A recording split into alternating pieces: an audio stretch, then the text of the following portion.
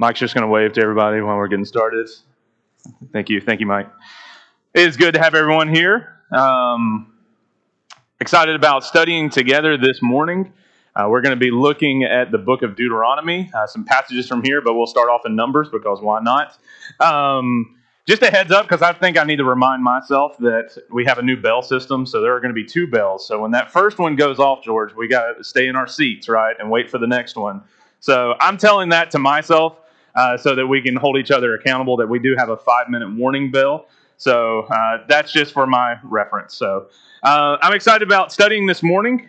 We're looking at the book of Deuteronomy, and the way that we've been approaching this topic is that we are looking topically and textually through the Old Law and finding some things that are kind of challenging as we read through the Old Law and how to decipher what's going on here. And our topic that we're looking at this morning is exceptions in the law.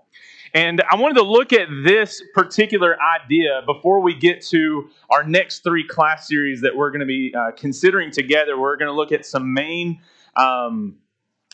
things in the law. We're going to look at feasts. We're going to look at cleansing laws and see what they have to say and find some underlying principles to them. And before we can get to that, I thought it'd be beneficial for us to consider maybe what appears to be some exceptions, or maybe how God handles some human interaction as He is establishing these laws and guiding His people. And if you'll recall, many of the laws that we have is kind of God taking a step and men taking a step, or maybe men going first and God having to shore them up along the way. And we see that happen over and over again, that God is trying to educate us and prepare us. It was very simple when you began in the garden with the simplicity of the rule of God of don't touch this, don't eat this.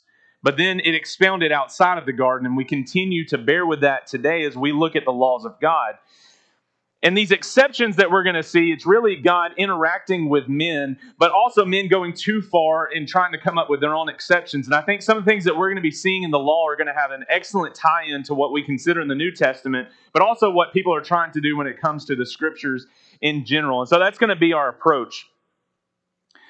We talked about this last time, and I decided I just want to make this a reoccurring idea as we begin each class. 2 things that we established very early on in this class is that the law is an extension of God's nature.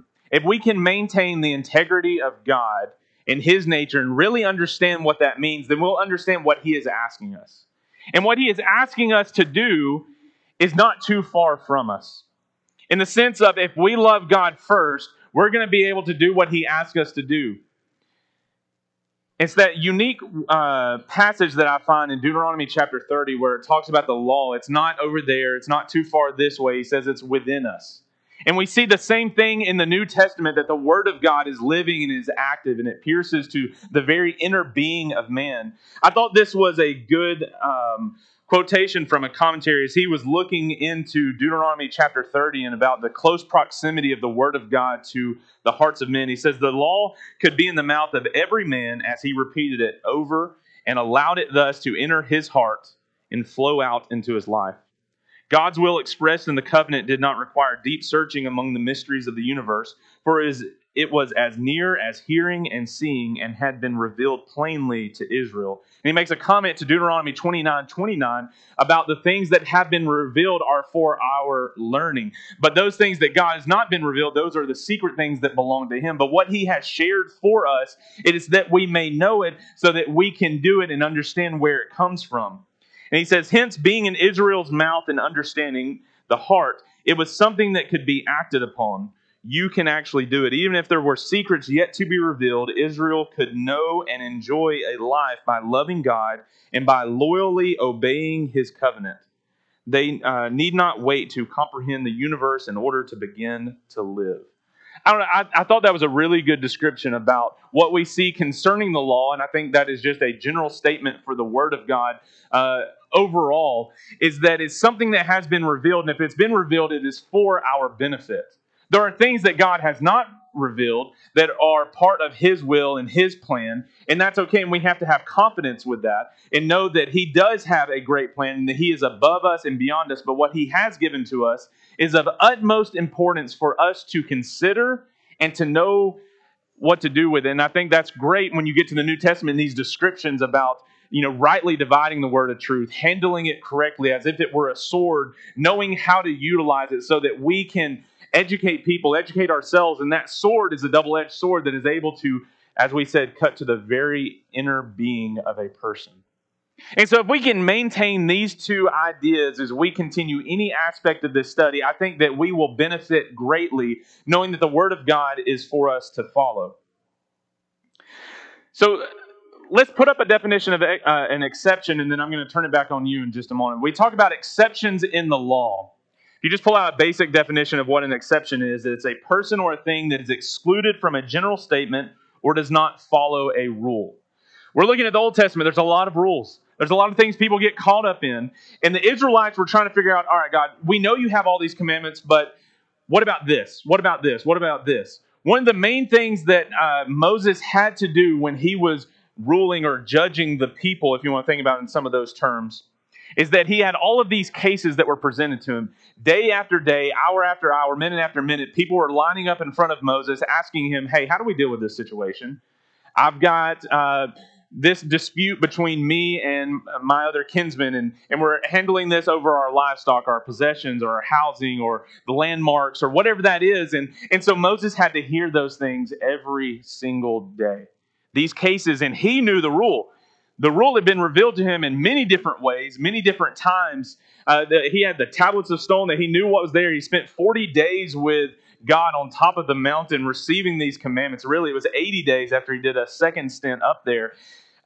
He's getting all this information, so people are coming to him, and they're trying to decide, what do we do with this rule? How do we live this out when we've got this, this, and this? So what did Jethro tell Moses? His father-in-law, he said, look, man, you've got to divide up some of the responsibility. You have to have some men that you respect that are from each one of the tribes, each one of the people, and you teach them and educate them, and that will pass down from there so that all these cases that are in front of you, whether small or great, whatever that is, they can be heard, but there's also a way of handling the amount of them. But what I find in the midst of a situation like that is there are a lot of rules, and there are a way to live out those rules. And there might be some challenges that are faced to people living those out that need some further clarification. When we come across situations in life, we come to the clarity of the Scriptures for our guide. And we want to understand what's going on in here. But as these things are being revealed, remember, we're in the Old Testament times, and not everything has been presented yet. And there are still things to come until fully when we see Jesus standing in front of us and the Word of God in flesh. But you think about these exceptions, they're looking to say, what do we do with these difficult cases?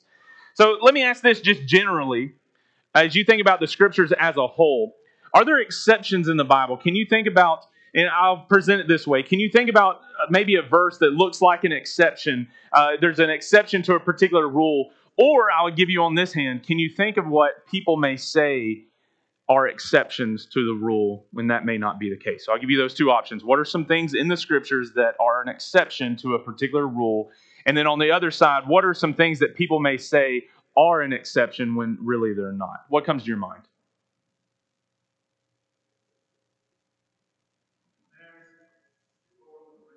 Marriage, divorce, and remarriage. A lot of our debates and conversations about divorce happen over the exception rules. When you talk about sexual immorality that is found within a marriage and that dividing it. So very good. What else? Laws that go against God's word. Okay, laws against God's word. Okay. Not like one of the ones that's more denominational. What we've heard of it is when it comes to baptism, that a person should always have to be baptism. The way is different, but then baby baptism has came up. And I was like, this here would be an exception because a baby baptism to me would not be lawful under God's word because the baby has no sin. It doesn't understand what it's saying. Okay. All right, so the topic of baptism, can you think, or maybe have you heard conversations of people about exceptions to baptism? Well, does God really want every person to be baptized? What about this or this or this? What happens if they are in this situation? What if they're on a desert island? We hear all of these kind of things that are exception, but what is the rule that is called upon that is being asked of us? And then you see men coming up with exceptions beyond that. That's very good. What else comes to your mind? Okay. What about it? It really doesn't matter what you do as long as you are sincere and you have love and Okay, so when it comes to worship, are there exceptions to what God asks of us? A lot of people say, as long as it's up to your heart, you do whatever you want to do, whatever you desire, and as long as you love God first. But go back to our two principles, and I think that's why you have to maintain them. If you understand God and what He asks of us and what He's revealed, you're going to stick to what those rules are. But people want to find exceptions to them. And so, just in the category of worship, you can see a lot of that happening. Very good.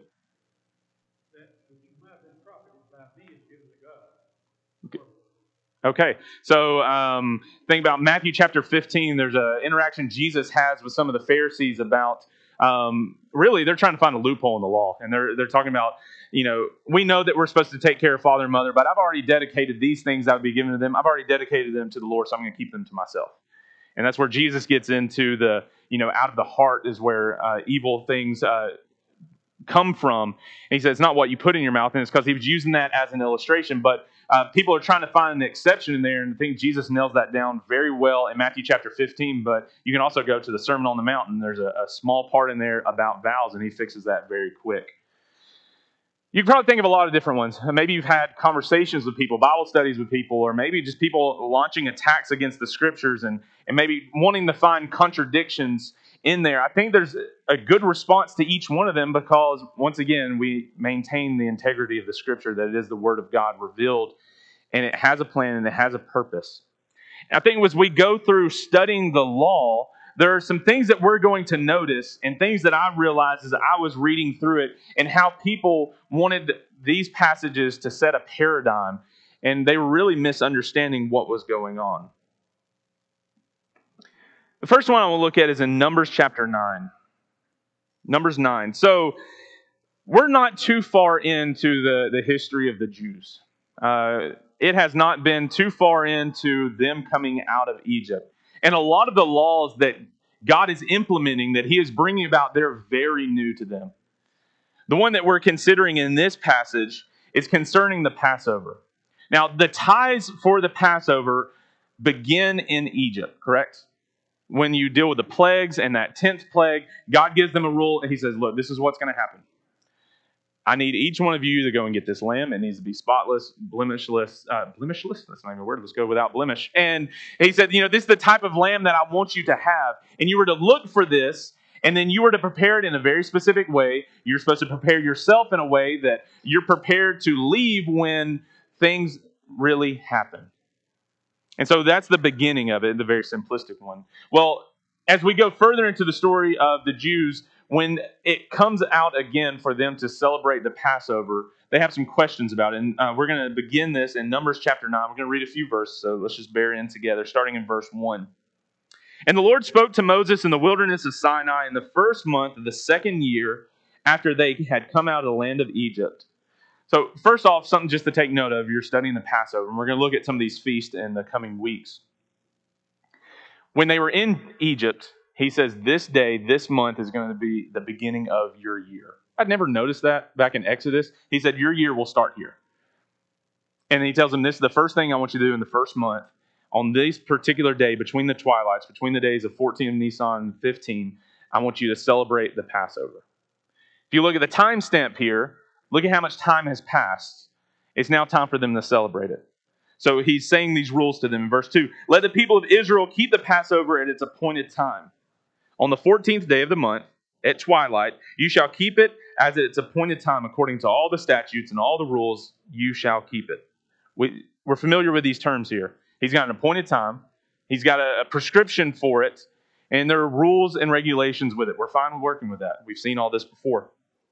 In verse 5, and they kept the Passover in the first month, on the 14th day of the month, at twilight, in the wilderness of Sinai, according to all that the Lord had commanded Moses, so the people of Israel did.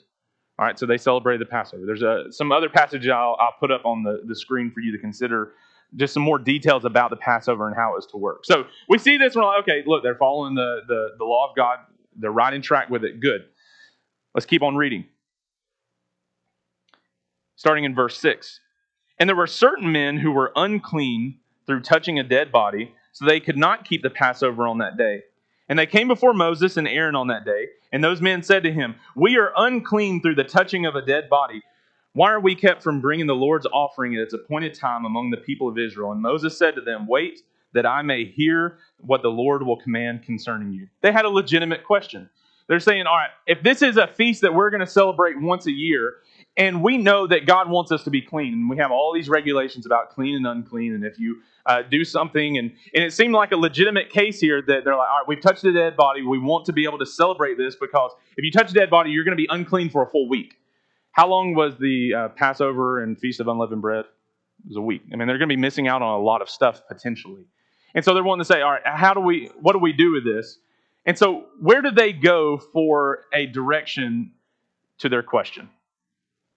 God, Moses. They want to know what God has to say about this. There are a lot of times in the wilderness and beyond that where people go ahead of God.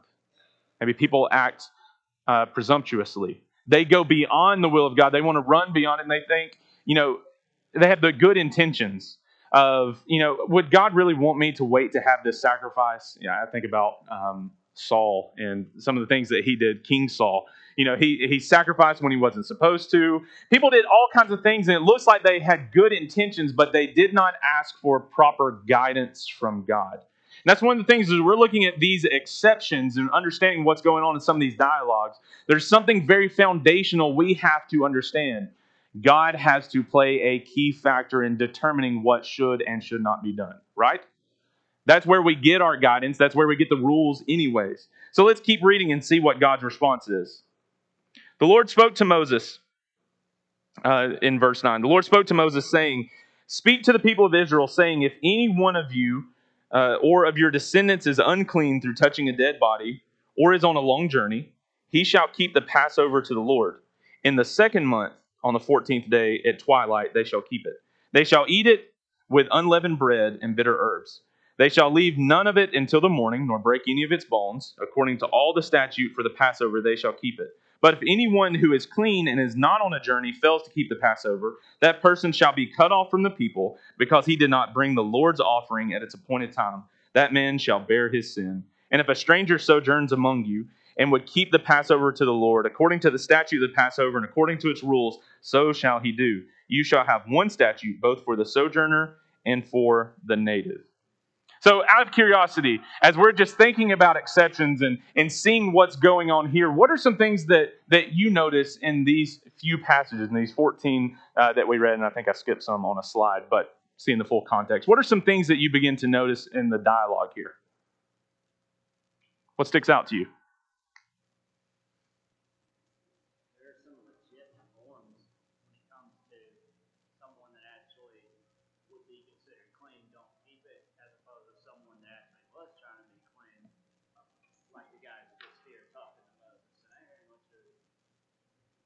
Moses asked God for those guys, and God was like, okay, I see they're sure, I see they've got a point, they actually want to do it, so what we'll do is we'll give them another appointed time because I see they're still sincere about it. But as opposed to them, there could have also been someone that was actually there and not doing it. He said for that person it'll be different because the intention. Okay, so Daniel was talking about the intention of someone. That we do see some good intention questions, but as I said, you have to go to the law of God to understand what should be done. But then you have the other people that are kind of mentioned in there, right? You see those that, for whatever reason, they failed to do the Passover. And it wasn't for one of the prescribed things that is being discussed here. He says if these people just forget or they don't do the Passover, they're going to be accountable. They're going to have a sin counted against them because they did not listen to the commandment of God. And so it's not just intention. That was part of what sparked this, but really it's God's intention that gives the ultimate say on everything. Okay, what else? Just out of curiosity, things that you notice in here.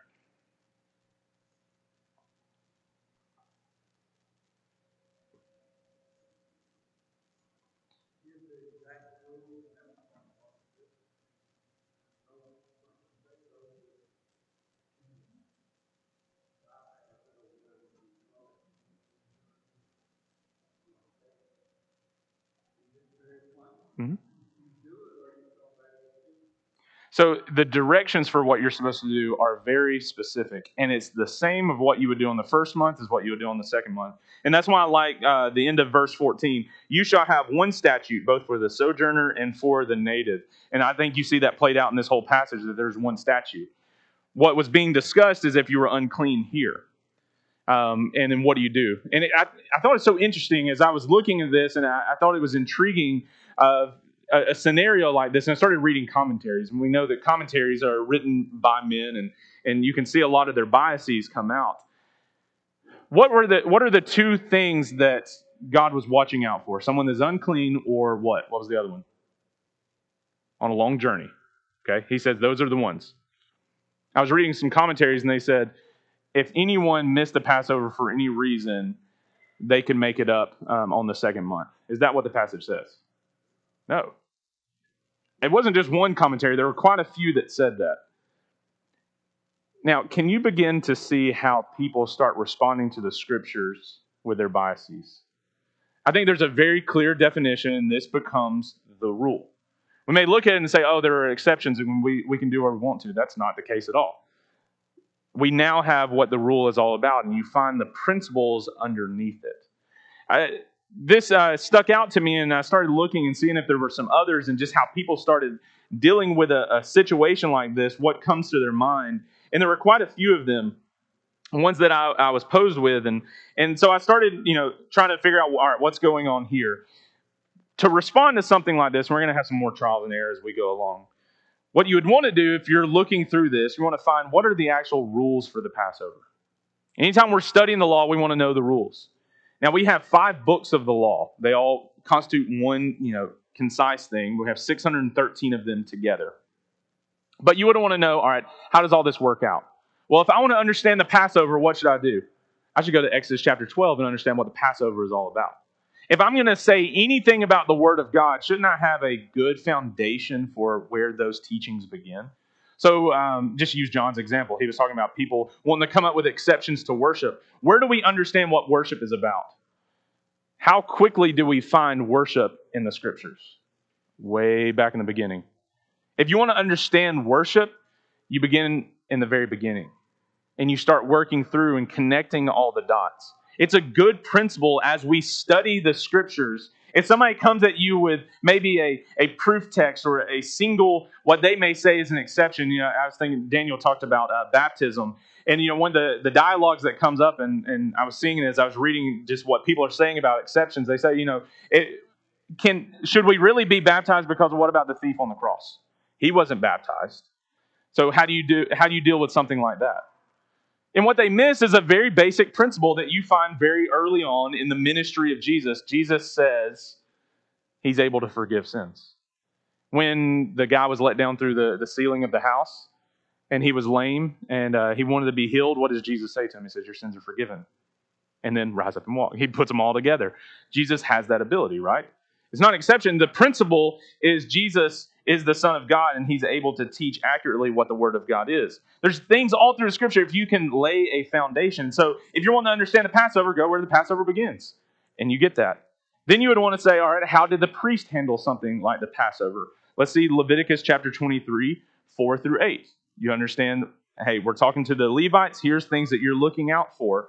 And then you would come to Deuteronomy 16, 1 through 8, and you find the second telling of it to the new generation. Here's how you celebrate the Passover. I think if you will go through these steps and find God's hand in it, you won't find the loopholes.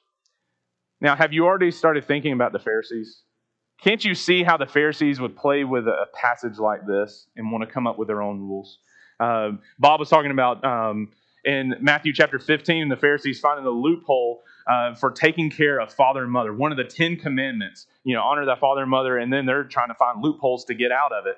The Pharisees would do this kind of thing over and over again, and Jesus holds them accountable. And we're going to see a very profound one in just a little bit. So, what is the exception? Things that we need to consider. People do not get to choose the exception. Now, you look at this passage, and they came with a question. Had God said, sorry, you're going to have to wait till next year, then what would the rule be? You just continue on, right? And we're fine with that. We should be fine with that. it gets difficult when it gets personal. To Sam, when you're talking about divorce, the conversations and the debates that come up about what God's parameters are for a marriage. You can find people wanting to change that and make it their own. What does God choose? He's the one that's in charge. So God is clear about what he expects. There are consequences for ignoring the rule or the rules. As we saw in Numbers chapter 9, there are consequences. If you don't do what God tells you to do, you're in trouble. And it's not going to be good for you. You're going to be cut off. You're going to be killed. You're going to be separated. Doesn't matter if you're a native or a sojourner. You hold everyone accountable to the line and what the standard is. So that was the first one that I noticed. Any questions or comments on that out of curiosity? Yes, ma'am.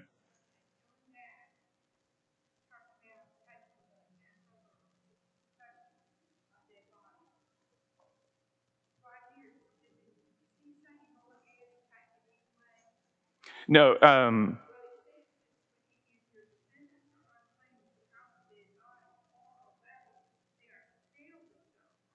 Yeah. Okay, no, that's a very good question. So she's asking, were they supposed to celebrate it still on that first month because of the wording in verse 10? So Numbers 9, verse 10. It says, "Speak to the people of Israel, saying, if any one of you or your descendants is unclean through the touching of a dead body, or is on a long journey, he shall still keep the Passover to the Lord." So were they supposed to do on the first month? What was the very beginning of the next verse say? In the second month on the 14th day. That's when they were supposed to do it. So he's saying you're still supposed to celebrate the Passover, but you're going to have to do it on the second month, not the first month. The second month. Yep. That's a very good question. Thank you.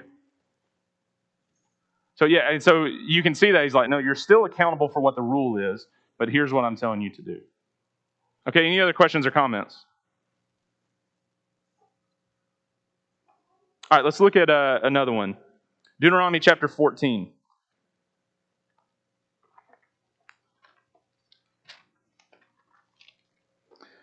So here we have some teachings about tithing. It was one of the basic ideas that the Israelites understood. There's some maybe operational cost of running a nation and having a central hub for religious worship and all these kind of things. But there's also just this response that we talk about when it comes to tithing and giving back to God, is that all things belong to God anyways, right? It's not ours. And he's requesting for part of that to be used for his service in whatever respect that may be, whether taking care of people or operational costs, things along those lines. We can see that all through these teachings on tithing. And we need to have more teaching on them to understand what this is all about, consistency for us, is that these things belong to God. And he's asking us to sacrifice so that we can take care of each other. So here's one of the things that is taught here in Deuteronomy chapter 14. It says, "You shall tithe all that you yield of your seed that comes from the field year by year, and before the Lord your God in the place that he will choose to make his name dwell there. You shall eat the tithe of your grain, of your wine, and of your oil, and the firstborn of your herd and flock, that you may learn to fear the Lord your God always." So what's the basic principle that we're seeing here about tithing? He's giving them some things that are you're to take from these areas, and you're to take a tenth of it, and you're to hold it, and then you're to bring it to the place that I establish. Another one of those good reading things for you to look at in the book of Deuteronomy, look at how many times he talks about the place that they will go, the place that he chooses where they will be established. Later on, we know that's going to be Jerusalem, where the temple is placed. That's going to be the permanent city where everyone comes to offer these sacrifices. And a lot of the sacrifices and things, he says, this is where you have to go to do it. You have to be in this city. This is what I'm designing for you. Even in the beginning with the Passover, starting in Exodus chapter 12 and all the way through, he is very specific about where that Passover lamb should be killed. It's not for you just to sit at your home and decide, I don't feel like going to Jerusalem. I don't feel like doing that. No, you better go where he tells you to go. So some of the general things about what God expects are played out here in Deuteronomy chapter 14 concerning the tithe and how you are to do it, that you may learn to fear the Lord your God always. Let's keep reading in verse 24.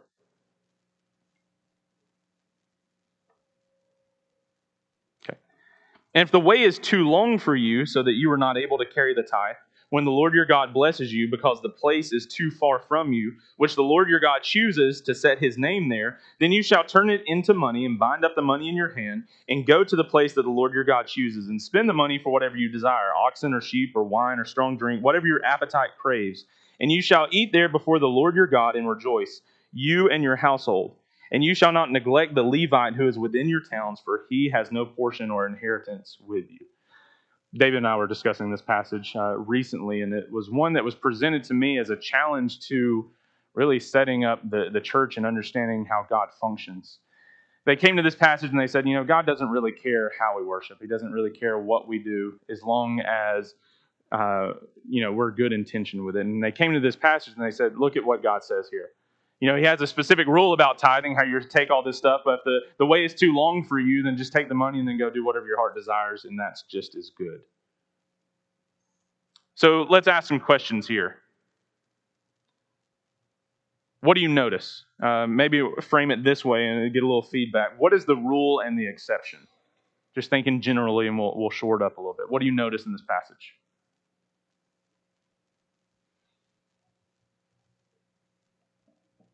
What are some challenges that may come from it?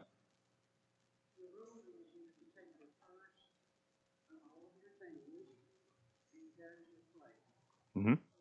Okay. So you take a tenth of the first of your things. That is the rule. Okay. What else?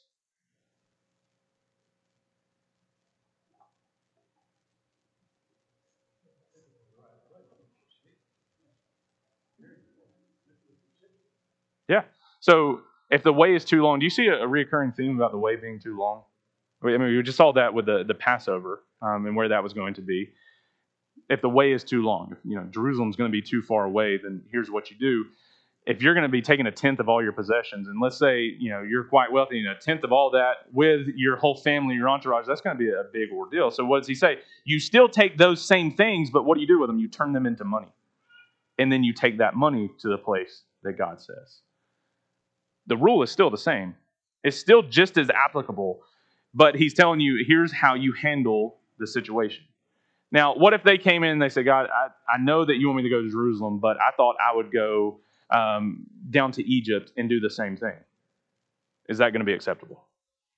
No, it's not going to be acceptable. You don't get to decide that. He's already decided when you come with a response, here's what you do. Yeah. Mm-hmm. Yeah, so Naaman, and he was actually a pagan. He was on the other's army and heard these commandments about God. And he comes and asks for guidance, and he's told to go dip in this river 7 times. And he says, but I've got a lot nicer rivers back home that are a lot cleaner than that mud pit. But what was the rule? You go where I tell you to go. You don't get to decide which river you like best. You go to what I say. That's a good illustration to pull along with it. Yes?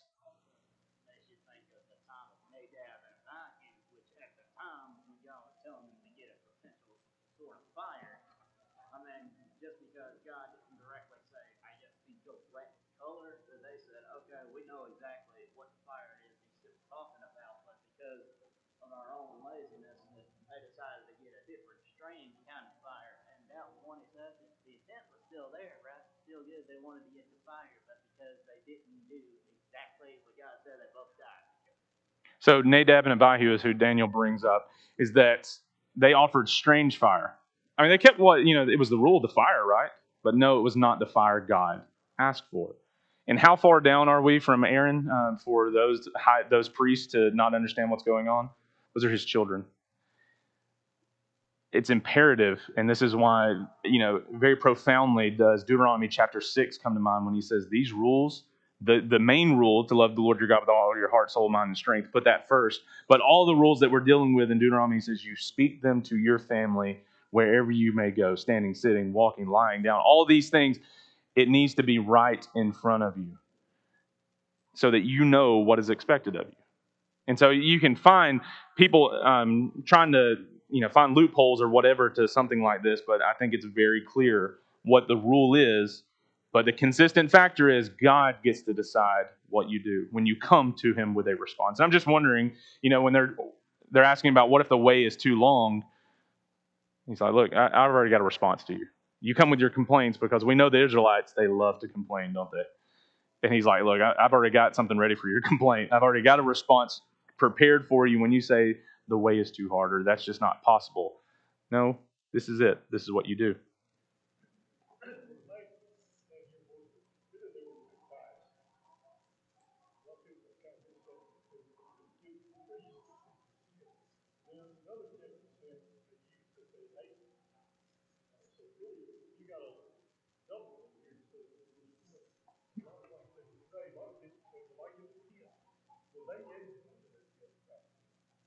Mhm. So just rules about the, as Billy's talking about, rules about the tithe, is that there are a lot of different ones. You read through Leviticus and Deuteronomy again, he'll talk about these. There are a lot of different ways that you would tithe, but they're played out here of you taking a tenth, but that last phrase of this main section that we read, don't forget the Levites, because they don't have an inheritance. They need something as well, and that's what I was calling operational, that it's to take care of them as well.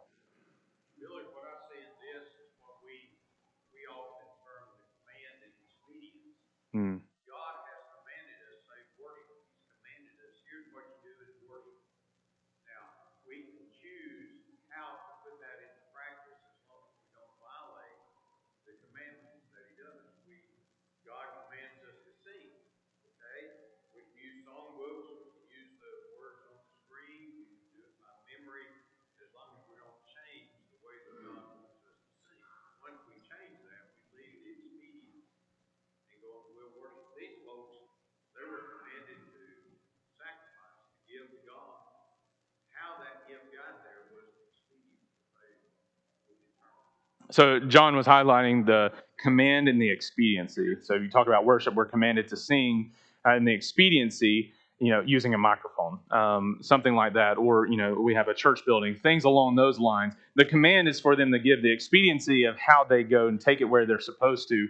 That was the expediency factor. And so, I mean, there's just so many great rules and principles how we interpret law just in general in our society that is beneficial for us to look at along with this, so that we can be prepared, that we're not caught off guard by people misunderstanding the scriptures. Part of us untying the law is knowing how to deal with something that may seem like a challenge, but at its base, it's foundational. There are some great things to look at. So let's go a little bit further in, and let's look at maybe a more challenging one that's already been referenced. So in Deuteronomy 24, we have a commandment about divorce. Here's what the passage says, verses 1 through 4. When a man takes a wife and marries her, if then she finds no favor in his eyes because he has found some indecency in her, and he writes her a certificate of divorce and puts it in her hand and sends her out of his house, and she departs out of his house, and if she goes and becomes another man's wife, and the latter man hates her and writes her a certificate of divorce and puts it in her hand and sends her out of the house. There it goes, yeah. Or if the latter man dies who took her to be his wife, then her former husband who sent her away may not take her again to be his wife after she has been defiled, for that is an abomination before the Lord. And you shall not bring sin upon the land that the Lord your God is giving you for an inheritance. So, as I said, we're going to look at these a little bit different. Here's the way I want to talk about this. Where do you find this passage being discussed in the Scriptures?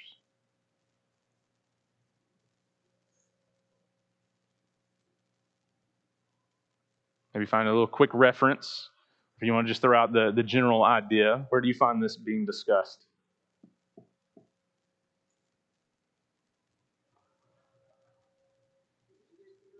Matthew 19. Let's go over there and look at Matthew chapter 19. It's a little trick. There's a couple of Matthew 5 and Matthew 19. If you're talking about divorce and marriage, Matthew 5, Sermon on the Mount. There's one of the teachings there about Moses, and then you have Matthew 19, a longer description. Two very good places to understand what's going on. I've got up here verses 1 through 12, and we won't read all of them. We just had a Bible study on Thursday night, and Sam led a good discussion about this passage and how people may respond to it. But you've got some Pharisees, you've got some religious leaders that should know the law that are coming to Jesus and they're questioning him. We'll pick up in verse 3. It says, and Pharisees came up to him, speaking of Jesus, and tested him by asking, is it lawful to divorce one's wife for any cause? Now, do you see what they're looking at? All right, we know what the law says. We've got Deuteronomy chapter 24. So what's going on here? But how does Jesus respond? He answered, have you not read that he who created them from the beginning made them male and female, and said, therefore a man shall leave his father and his mother and hold fast to his wife, and the two shall become one flesh. So they are no longer two, but one flesh. What therefore God has joined together, let not man separate. So stop and think here for a moment. What is the rule? Okay, there's no divorce. What is another rule or principle that is found within this? Where does Jesus point to? Genesis. For us to understand what's happening in Deuteronomy, and this is what we tried to do with the Passover thing, for us to understand what's going on here, where do you have to go? You got to go a little further back. Jesus is saying, all right, you're focusing on Deuteronomy chapter 24, but let me tell you something a little bit further back. In the very beginning of man and woman, in creation, what does he say the rule is? One man, one woman, and what God has put together, let no man separate. You see, they were focusing on what was going on in Deuteronomy, and they were missing a very basic principle that was found in the scriptures from the very beginning. Now, as we talk about, an exception in the divorce and things like this, what the rule is, even as we're looking at it and using these terms, he's saying what God has put together, let no man separate. And what sexual immorality, adultery does is that it divides the one flesh. It tears that asunder, and that's not the way it's supposed to be. You can understand a very basic teaching, and this is not to go into scenarios and things like this. I just want to show, as we're looking at laws and how people are addressing this, where does he go for the foundation? All the way back to the beginning. The sum of thy word is truth. All of it together is going to paint us a picture of how do we do these kind of things. But also in verse 7, you find out something here. And they said to him, why then did Moses command one to give a certificate of divorce and to send her away? He said to them, because of the hardness of your heart, Moses allowed you to divorce your wives, but from the beginning it was not so. And I say to you, whoever divorces his wife except for sexual immorality and marries another commits adultery. Same thing he said back in Matthew chapter 5. He's already taught this before. And it's the same thing that you can find in all the gospel accounts. He teaches what the principle is all about. And they're saying, why did Moses talk about this? Because what do we learn about how God gives commands and helps them along the way? He's trying to shore them up. He's trying to help. When they take a step, he takes a step. And he takes 2 steps to help you along the way. And these things were in place in Deuteronomy chapter 24 because of the hardness of their hearts. But what does Jesus come in to fix? And what is the whole purpose of God's word? Is to fix the heart problem. And so you look at the consistency of what he's trying to establish across this, and you ask, all right, so which principles do we find in this discussion? Here's something I want to take from this as we're drawing to a close. Kind of restating what we saw earlier. God defines the rules. God sets the boundaries. God determines man's directions. Think about rules. This is what the principle is. The boundaries, you hem it in, and he shows you what they're all about, and then God determines the direction. How do you go from here? Men are not the rule or exception makers. What we find going on here is that God is responding to the hardness of their hearts, or He's responding to a long journey. He's responding to what they're doing, but He's establishing the rule. They don't come and say, God, we would rather do this, and we want you to change your rules all about it. And if God cuts it and He says, that's not what I'm doing, then they say, okay, we're going to follow through with that. But there's time and time again in the history of the Jews where they want to do what they want to do. And it's so apparent as you go through the New Testament. The Pharisees, the Sadducees, these religious rulers who should know the Word of God, they were missing some very basic principles. And really, they weren't willing to live it out. The last thing that I want to show just before the bell rings in about 10 seconds is this passage in Matthew chapter 12, 1 through 8. It's another one that I would encourage you to study. That the Pharisees come and they want to challenge Jesus. on going through the fields and his disciples plucking heads of grain and grinding them up. And they're saying, look, this is in violation of the Sabbath. So many times they want to tell Jesus that he's violating the Sabbath. And he says, look, you guys have seriously missed what this is all about. The Sabbath begins at creation. That's where we learn about it. And then we have rules all along the way of understanding how the Sabbath is to work. And so Jesus gives illustrations along the way, and he says, all right, let me show you what is really going on and how you guys are inconsistent with seeing the rules. But the very last idea that he shares, what I bolded in verse 8, for the Son of Man is Lord of the Sabbath. Jesus kind of lays down this trump card and he says, I'm giving you all these illustrations, things that you should know about. I'm in charge because I'm the Son of God, and I'm letting you know that Jesus is the Word of God in flesh. He knows the rules better than any man. You look to him for a foundation to understand all these things. And they were misunderstanding the Sabbath that was established at the beginning of creation with rules along the way. They perverted and they changed. But Jesus shows what the rule is all about. I appreciate you guys digging into this. Encourage the study, and I look forward to next week together.